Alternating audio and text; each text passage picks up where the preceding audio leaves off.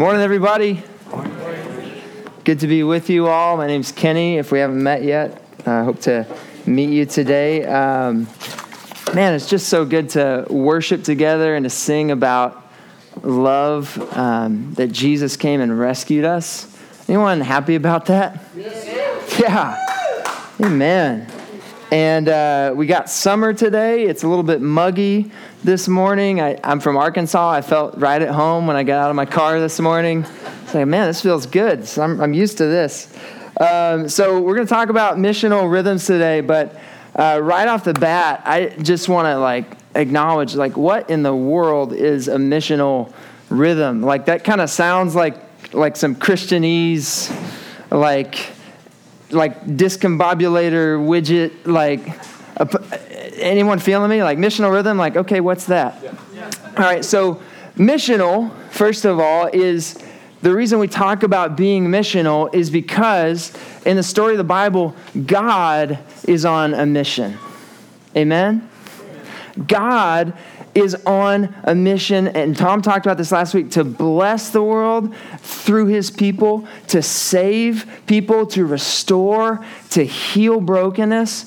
God is on that mission, and when Jesus comes on the scene, he's here on a rescue mission, and John 1 says, in the beginning was the Word, and the Word was with God, and the Word was God, and then it says, the Word was made flesh and dwelled among us. The Message version says he moved into the neighborhood. And then we got to see the glory of God. Jesus came on a rescue mission to show us what God is really like. And then before he left, he said to his disciples, he said this, as the Father sent me, so send I you. As the Father sent me, so I'm sending you. And he tells us, go out and make disciples. Tell people about me. Tell people this good news. So we talk about being missional because God is missional. So we're missional. Cool? Is that discombobulated a little bit? All right. So the rhythm part, that clearly means you have to be able to play drums in order to be part of this church. I'm a drummer. And, we've got a few others, and that's not the point. But what do we mean by rhythms? We're talking about what are the things that you're already naturally doing, right? So this mission of God can sound kind of weird. It can say, wait, I have to add 10 more things to my already busy schedule beyond work and beyond getting home and cooking and beyond taking care of the kids and whatever that else. I've got to add I'm not doing enough. No, what we want to talk about is not adding, not additional things to your life, but intentional. The things that everyone in every culture is already doing. For instance, everyone eats. Anyone here not eat? Okay, no hands, all right. Everyone eats. So how can eating be part of this mission of God that God sent us on? Everyone celebrates. How can celebrating be a part of this mission that God has sent us on? So we're talking about, and God may call you to additional things. He may call you to a people or a place or a nation. But for this series, what we're talking about, and in the summer, which is a great time to make new relationships and kind of venture out into this mission of God in San Diego when we have the nice weather and we got the beaches and there's all sorts of stuff to do. The reason we're talking about this series is saying, how can we look at the things that we're already doing and say, how does the gospel bring good news to that, and how can we share that with other people? Right? So the rhythms we want to talk about today are celebrating and suffering.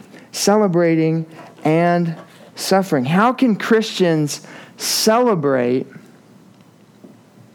whether it's going to a party or a birthday or a meal night with your GCM, how can Christians celebrate in a way that remembers the goodness of God and that points other people to the goodness of God? And then suffering. How can Christians, when we endure suffering, although no one wants to endure suffering, when we do go through suffering, how can we go through it in a way that holds on to the hope that Jesus gives us? That doesn't, and it points people to that hope. Is this tracking? What does it mean to celebrate in that way and to suffer in that way? Because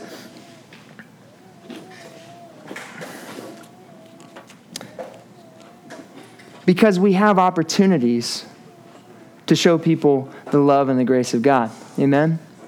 So about 5 years ago, I moved into a house with a group of people, and we nicknamed it The Crate. Yeah, how many have heard of The Crate? Yeah?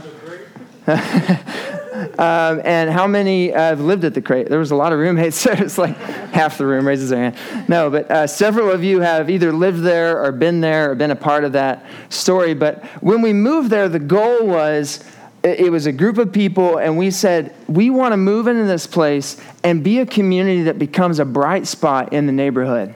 Right? We want to bless people and celebrate in a way that shows the goodness of God. We want to find ways to serve in this neighborhood. And so we found this house, and God just kind of orchestrated it real quick, and we got in there. And not long after we got there, we found out that house had a dark history. We were wanting to be like this bright spot in the neighborhood, but we found out, like, from one of the neighbors just randomly, that house was, used to be just full of graffiti, used to be just random people would go there to do drugs, used to be like boarded up. People would complain about it all the time. And the worst thing was that someone was even killed there. A teenager had been killed there on New Year's Day a few years before. And I remember the night that we found out, and it was like, what did we move into, right? This is dark, this is spooky, this is serious. We were like, what is going on? But at the same time, it was like, hey, we know God has a bigger plan for us living here than just that the rent was cheap, right? And now we know why the rent was cheap. But God has a bigger plan we saw it kind of coming together. And so we start celebrating. We have meal nights. We have barbecues. We had an open house, and we invited the whole neighborhood to come by and basically meet us so that we could say, this is what we're doing. And we had people over for meal nights, and we had to get extra tables because the meal nights kept getting so big. We wanted everyone to sit at the table. And then we did Easter egg hunts for the kids, and we did we started doing movie nights in the summer. And because we had a big yard, and it was like God had blessed us with this yard, how do we bless other people with that? And so we had a projector and a sound system, and we did movie nights. And one of those days that we were going to have a movie night, none of us were home except Kenny K. And sorry to just like directly point at you. I just saw you there. But Kenny was there, and a woman knocked on the door. And they strike up a conversation, and come to find out, this is the woman whose daughter had died in our house. And she said, they talked a little bit, and she said, obviously she had been grieving, but she said, I've never brought myself to be able to come to this place. I've seen it. I've driven by on the freeway. You could see our house from the freeway. But I felt like I felt like I could come back. And so Kenny strikes up a conversation with her and tells her a little bit about our group and what we're doing. And we're wanting to bless this neighborhood. And we're actually having a movie night tonight. And he invited her, and she shows up. She comes, and she brings her son with her. And they get to see our community, people that live there, people that don't live there, people from the neighborhood, just having fun, watching a movie together, and enjoying snacks and whatever else. And there wasn't some, I didn't have some huge, amazing like conversation with her, but I do know that she got to see just a glimpse and just a picture, a beautiful picture of the redemption that our God brings. And how did that happen? Because we were intentional about celebrating God's goodness. And because of that, we were able to be just a little bit of a part of her suffering. A little glimpse that says, hey, God redeems even the darkest places. Amen? Isn't that a beautiful picture? And so today, when we're talking about these missional rhythms of celebrating and suffering, and what does it look like? What does Christian celebration look like? And what does Christian suffering look like? And how can we do that in a missional way? Like, does that mean just, saying Jesus a lot at our parties? It's Christian celebration. Happy birthday, Jesus. Or what is Christian suffering? Is it like, hey, I know things are hard, but you got to have the victory. God's on the throne and God's in control, and let's get through this. Well, hopefully not. Hopefully that's not how we look at Christian celebration and Christian suffering, but I think it's that Christians celebrate to remember God's goodness, to remember how good this kingdom is that we've been brought into, right? And that when we face suffering, our goal is to face suffering holding on to the hope we have in Jesus so that we can extend those things to others. God's goodness that we celebrate and His hope that we hold on to. Because if we don't do that, on the one hand, celebrating is about remembering. You guys know that? Anytime you have a celebration, almost any time, it's about remembering. How many celebrated 4th of July? Yeah? Okay. Somehow. Did you have a barbecue? Okay, yeah. And then when the sun went down and the sky got dark, did anything happen in the sky? Okay, yeah. Okay, what was that about? What were those little explosions in the sky? Why on earth would we do that? It's okay, we can talk. Celebrating what? Okay, and we're remembering what? The bombs that went off in the war where we got our independence, right? So there's this picture of this is a celebration, but it has an aspect of remembering. When you're celebrating a birthday, you're remembering the day you were born. Okay, yeah. When you're celebrating anniversary, it's the happiest day of your life, right? Spouses, right? Celebration is about remembering, and Christians are meant to remember God's goodness when we celebrate, how good God has given us life. But when we forget that, we will either be celebrating to forget or forgetting to celebrate. Celebrating to forget is, what do I mean by that? That's hey, I'm going to party Friday night, Saturday night, Sunday night, so I forget that I have to go to work on Monday, Tuesday morning, Wednesday, Thursday, the other days, right? I guess Friday. Or I'm not going to have a drink in moderation. I'm not going to drink to remember God's goodness. I'm going to drink to forget my problems. Oof. No, so there's celebrating to forget if we're not remembering God's goodness. And then there's just plain old forgetting to celebrate. Not remembering to see in the everyday to see how has God blessed me today? Where have I seen the evidences of His grace today? And on the other side with suffering makes us think about what's important. How many know that? You can't go through suffering without asking the big questions, right? Is God there? Why? Why did this happen to me? No matter what kind of suffering it is. We ask these big questions, but for Christians, because of the gospel, we have this hope, this incredible hope during suffering that we have the opportunity to hold on to. But when we don't do that, we despair. And we grieve as those who have no hope, the New Testament says. But we do have hope, right? And if we don't hold on to that hope, how are we going to extend that hope to the people around us who don't know Jesus? Does that make sense? Right? So we'll either despair or we'll overlook suffering.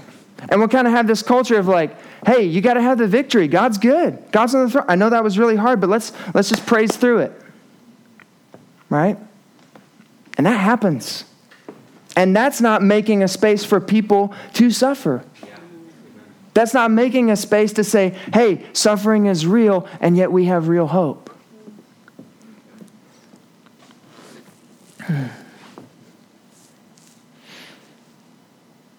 So how can the celebrations that we go through in everyday life, whether it's a party or whatever it is, or how can the times that we face suffering, because all of us will, even though we don't want to, and we better not ignore it if we're going to have hope for the world, right? How can we have hope when we face suffering? And It's when we begin to see Jesus in the center of our celebrations and with us in our suffering. Does that make sense? When we see Jesus in the center of both our celebrations and our suffering. So, I want to look at the scriptures, because we like to preach those here. And I want to look at John 2. I want to look at two scenes of Jesus at a celebration and in the middle of suffering from the Gospel of John. And we're going to start in John 2. If you want to turn there with us, it'll be with us on the screen. And then we're going to go to John 11 a little bit. But the Gospel of John describes these 7 signs. They're miracles that Jesus did that displayed his glory and showed what his kingdom would be like. And I think it's interesting to note that the first sign that the Gospel of John records, the miracle that Jesus did that kicks off his ministry, is turning water to wine, right? Which is everybody's favorite miracle, right? Not everyone, right? No, so he turns the water to wine, and he's at a wedding. He's at a wedding celebration. Well, the 7th sign that the Gospel of John records is when he raises Lazarus from the dead, and he's at a funeral, right? And so I think it's fitting for us, when we're talking about how should we celebrate and suffer as Christians, let's look at what Jesus did when he was at a wedding and Jesus at a funeral. Is that all right? So John chapter 2, verse 1. On the 3rd day, a wedding took place at Cana in Galilee. Jesus' mother was there, and Jesus and his disciples had also been invited to the wedding. When the wine was gone, Jesus' mother said to him, "They have no more wine."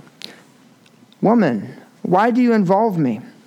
And I like to comment, that was a term of endearment, not a term of disrespect. It's not woman. No, it's woman, why do you involve me? My hour has not yet come. His mother said to the servants, "Do whatever he tells you." Nearby stood 6 stone water jars, the kind used by the Jews for ceremonial washing, each holding from 20 to 30 gallons. And Jesus said to the servants, "Fill the jars with water." So they filled them to the brim. Then he told them, "Now draw out some and take it to the master of the banquet." And they did so. And the master of the banquet tasted the water that had been turned into wine. He did not realize where it had come from, though the servants who had drawn the water knew. Then he called the bridegroom aside and said, "Everyone brings out the choice wine first, and then the cheaper wine after the guests have had too much to drink. But you have saved the best until now."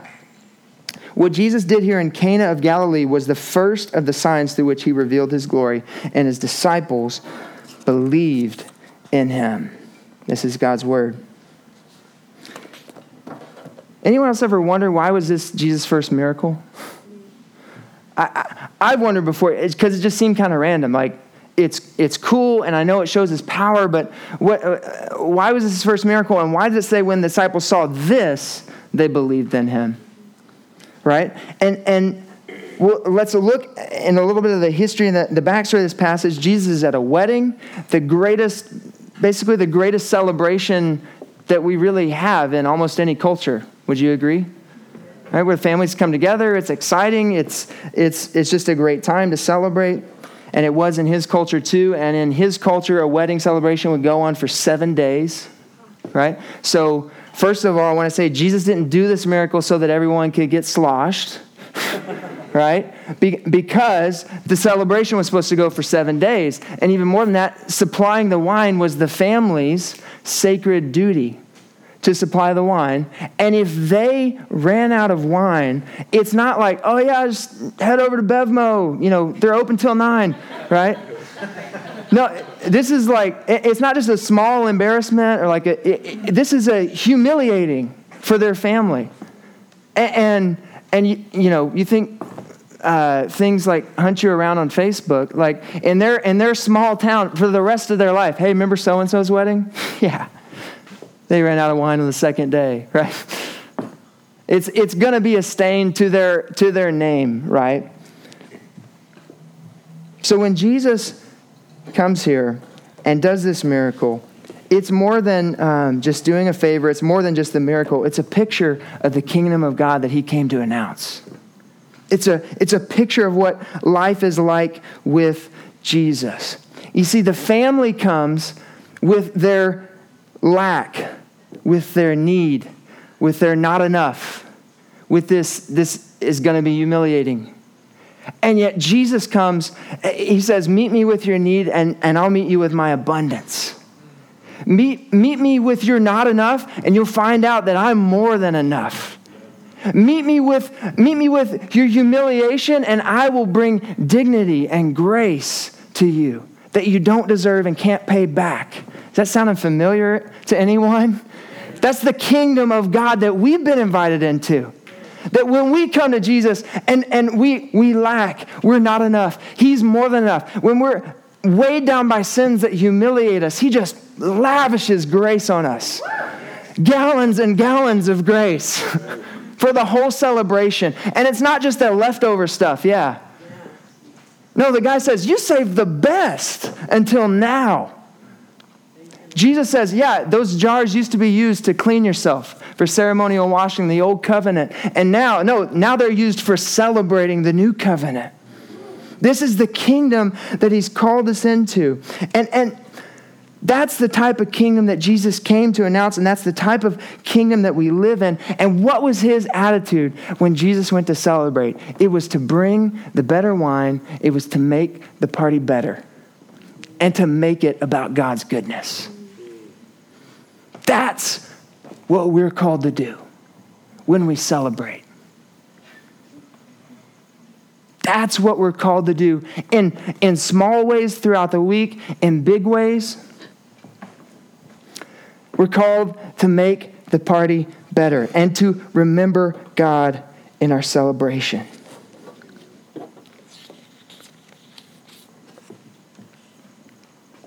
We're not called to make ourselves clean to get to God, but Jesus gave his life to make us clean before God, to forgive every sin and to give us life.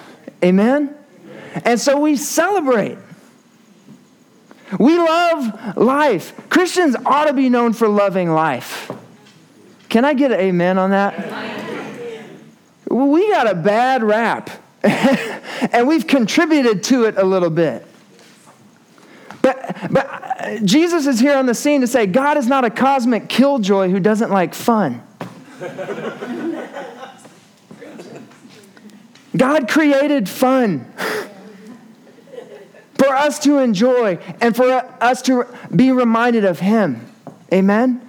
And us as Christians, we should be known as the life of the party.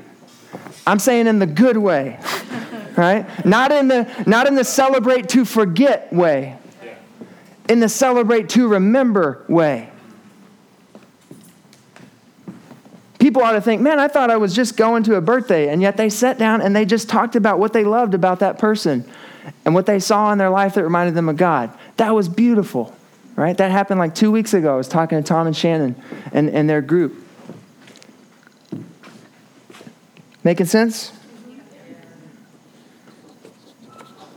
Amen. So that was the first sign, Jesus at a wedding. And now let's go to the seventh sign, which is in chapter 11, Jesus at a funeral, where Jesus joins suffering with hope. If you want to, you can turn with me. We're not gonna read the whole chapter because I know y'all got to get lunch, right? Some point today.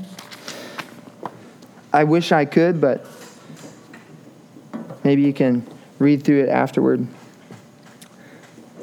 But in this scene, Jesus has friends, Lazarus, Martha, and Mary, and their siblings, and Jesus loves them. They're close friends. They're in close relationship. Lazarus gets sick. Jesus is out of town with his disciples. Martha and Mary send word and say, Lazarus is sick, would you come? And Jesus, out of town in verse 4, says, this sickness will not end in death. No, it is for God's glory, so that God's Son may be glorified through it. And then we fast forward, he has a conversation with his disciples. He eventually travels to the town where they are. But by the time he gets there, Lazarus is dead. And Lazarus has been dead for 4 days, right? And when he comes to the town, Martha runs to greet him. Verse 21, we have it on the screen. Lord, Martha said to Jesus, if you had been here, my brother would not have died. But I know that even now God will give you whatever you ask. Jesus said to her, your brother will rise again. And Martha answered, I know he will rise again in the resurrection at the last day. So there's this sense of, well, yeah, I know there's hope eventually. I know. And Jesus says, I am the resurrection and the life. The one who believes in me will live even though they die. And whoever lives by believing in me will never die. Do you believe this? It's a little bit of a challenge. Actually, it's a lot bit of a challenge for Jesus to look at someone who is mourning the death of their brother and to say what he says, and then says, do you believe this? And she says, yes, Lord. I believe that you are the Messiah, the Son of God, who is to come into the world. So already we see Jesus bringing hope into the situation, not despair. Right? I'm going to skip a few verses for time's sake to verse 33 through 37. Verse 33, when Jesus saw her weeping and the Jews who had come along with her also weeping, he was deeply moved in spirit and troubled. Where have you laid him? He asked. Come and see, Lord, they replied. Jesus wept. And then the Jews said, see how he loved him. But some of them said, could not he who opened the eyes of the blind man have kept this man from dying? Do you guys see that even right there, we see a picture of them asking the big questions? Hey, if Jesus is so great, why couldn't he have done something to prevent this? Has anyone ever asked those kind of questions when we go through suffering? Like, God, I know you're good and I know you're loving, but how? This doesn't make sense. And we may not have the answers for that. And no one, I will tell you, has just easy answers for that. There is not an easy answer for that. But there is truth and there is hope. And what we see from Jesus is that he brings that hope to the situation. But the other thing that we see is, what was his response? He wept. He wept with them. He was deeply moved. He was troubled in spirit. He didn't say, hey, don't worry, God's on the throne. And he knew what he was about to do. Do you see that? Why would Jesus weep when he knows what's going to happen? Exactly. Because he felt that suffering. Because he's not a robot. Jesus was not an emotionless robot. I don't know about you, but sometimes I've imagined him that way. He just goes in, he shows up, he does a miracle, and then moves on to the next place. That was not Jesus. Jesus felt. Jesus celebrated at the weddings, and when he was at a funeral, he cried. Because suffering is real. Bad things are still bad, but hope is real too.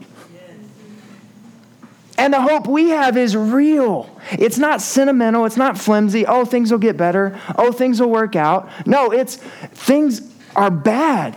And yet, God is going to redeem everything. Jesus is the resurrection and the life. Do you believe this? Because if you do, you can't let yourself go off into despair. Because you have hope. Amen? Amen? He wept. Jesus is moved by suffering.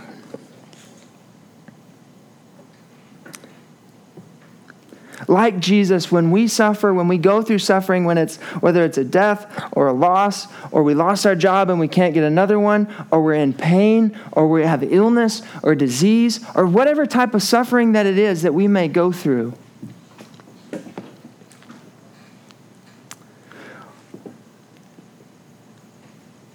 we should still hold on to the hope we have, not be lost in despair. And on the other side, we should not minimize our own suffering or the suffering of other people. We should not say, hey, just get over it, just celebrate. God's in control. We need to make room for people to suffer. What does it look like to suffer missionally? It means suffering with other people. And yet being in that tension of like, there's hope. There's hope. This isn't the end.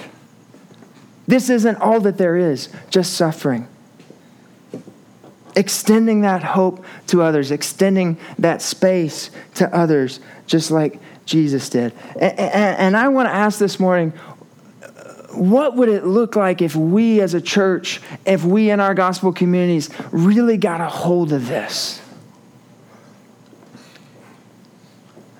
What would it look like if we began to see Jesus at the center of our celebrations, if we began to have this attitude of, I want to bring the better wine, I want to make the party better, I want to bless people and remember God's goodness in the celebrations that I go through in life, or I want to be there to suffer with people and to just stand in solidarity with them and yet not let them go into despair, but keep holding on to the hope we have in Jesus. What would it look like? Where all of a sudden you see GCMs are looking for opportunities to celebrate together. Like I said earlier, whether it's a birthday or whatever it may be, the dates that are important to your people, and just celebrating one another and what God has done in each other's lives. Or all of a sudden we look for opportunities to throw a party and invite our neighbors to, or our neighborhood, whether it's once a season or whatever it may be, to create that kind of rhythm of celebration. I remember one time we had a community around an apartment complex in North Park, the 4010. A few of you guys were part of that, and our group had dwindled down to 4 men. That was our gospel community. It was not like a big group. Like when we got together, it was like just 4 of us. And we're going to throw a barbecue for our little complex. And we invited everybody, and they showed up, and we cooked. Tyson, of course, was cooking. I think he brought his grill. And we were just having this party, and there's a 15-year-old kid who lived up above us, and he was there, and he lived there his entire life with his dad. And he, in the middle of us eating and just kind of enjoying the time together, he said, no one's ever done this. This is awesome. Right? So then our neighbors said, hey, are we going to do another one? And so we set a date and we did another one. By the 3rd time, they were asking me, hey, when are we going to do another barbecue? It was not our group putting it on. It was them. And the guy who lived above us went to the commissary and got all the meat. He brought the food, right? What would it look like if we in our groups and us individually began to celebrate because of what God's already done? If we began to celebrate and invite other people into this celebration because, hey, this kingdom is amazing. God's grace is flowing. And I want to share that. Does that make sense?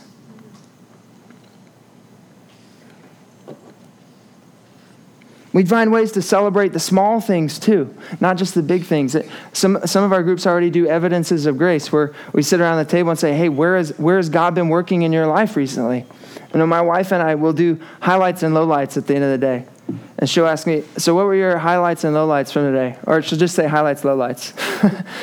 And then I'll talk about like where I saw God at work, like where I felt God's love, or I'll talk about where I really wasn't sensing God, where I needed God more.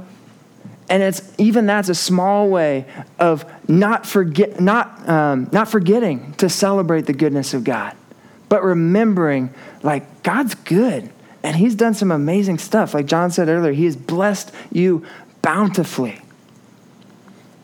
And then on the suffering side, what would it look like for us as a church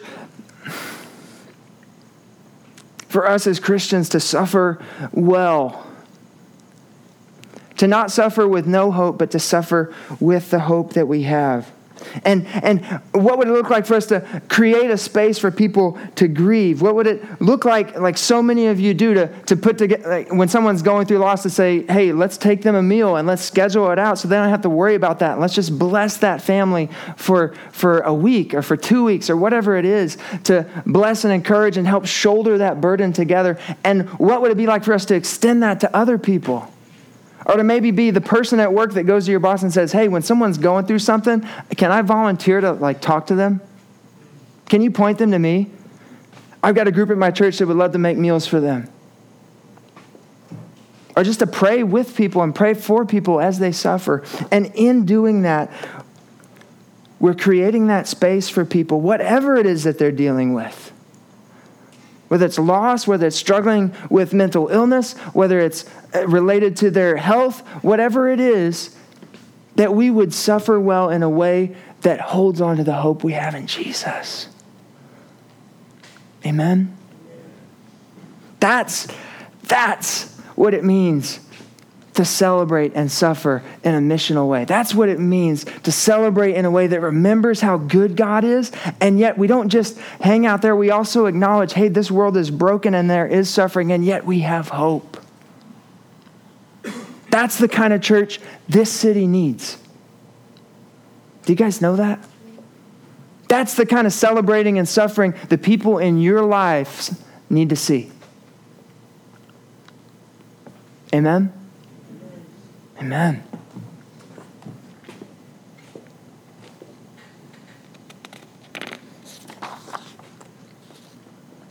That's a beautiful picture to me of what it means to live out this rhythm of whenever we do celebrate and whenever we have to face suffering, that we would hold on to hope and we would remember God's goodness. But how many know that we fall short in that? I do. I forget to celebrate, and I end up at the end of the week with less joy than when I started. You guys know? Don't make me feel lonely up here anyway. Yeah. It's so easy to forget. It's so easy to focus on the next problem to fix than to realize that God has fixed our greatest problem and invited us into this kingdom and given us a hope of eternity with Him.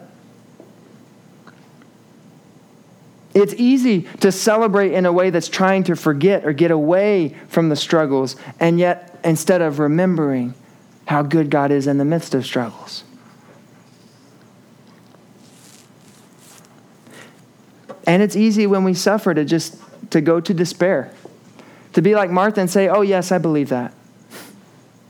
Your brother will rise again. Oh yeah, I believe that. And yet Jesus has to push harder and say, no, do you believe this? Do you believe I'm the resurrection and the life? Because if you believe it, it doesn't mean the pain goes away, but it means you have hope. Hope that goes beyond the pain. Hope that goes beyond the disappointment. Amen? And I know I'm talking to people who have gone through suffering, and yet I also know I'm talking to people who have experienced that hope. Amen? But for all the times we fall short, what I fall back to is this. For all the times I don't keep Jesus at the center of my suffering or my celebration, Jesus kept me and He kept you at the center of His suffering so that He could celebrate with you. Jesus was willing to go to the cross and endure that suffering for you and for me so that He could celebrate with you and with me forever. Hebrews 12 says that He, let's fix our eyes on Jesus, the author and the perfecter of our faith, who endured the cross, scorning its shame for the joy that was set before Him. And that joy was you and I being reconciled to God and living in His kingdom forever. Amen? Amen. So may that news warm our hearts today. May it fill us with joy and gratitude. And may the celebrations that we go into, whether it's this week or this month or this year, may we go into it with the intent of remembering how good God is and inviting other people into that, of making the party better. And if we face suffering, and if we're facing suffering even now, may we go into it with the intent and say, Jesus suffered for me, but now he's celebrating for me. And that's the proof that I will do it too. Even though I'm suffering now, I will celebrate again. Amen? And may we celebrate and suffer in ways that bless the people around us, in ways that bless this city that we're called to, in which we're doing everyday life, that we would be a bright spot in people's lives. Amen? Let's pray.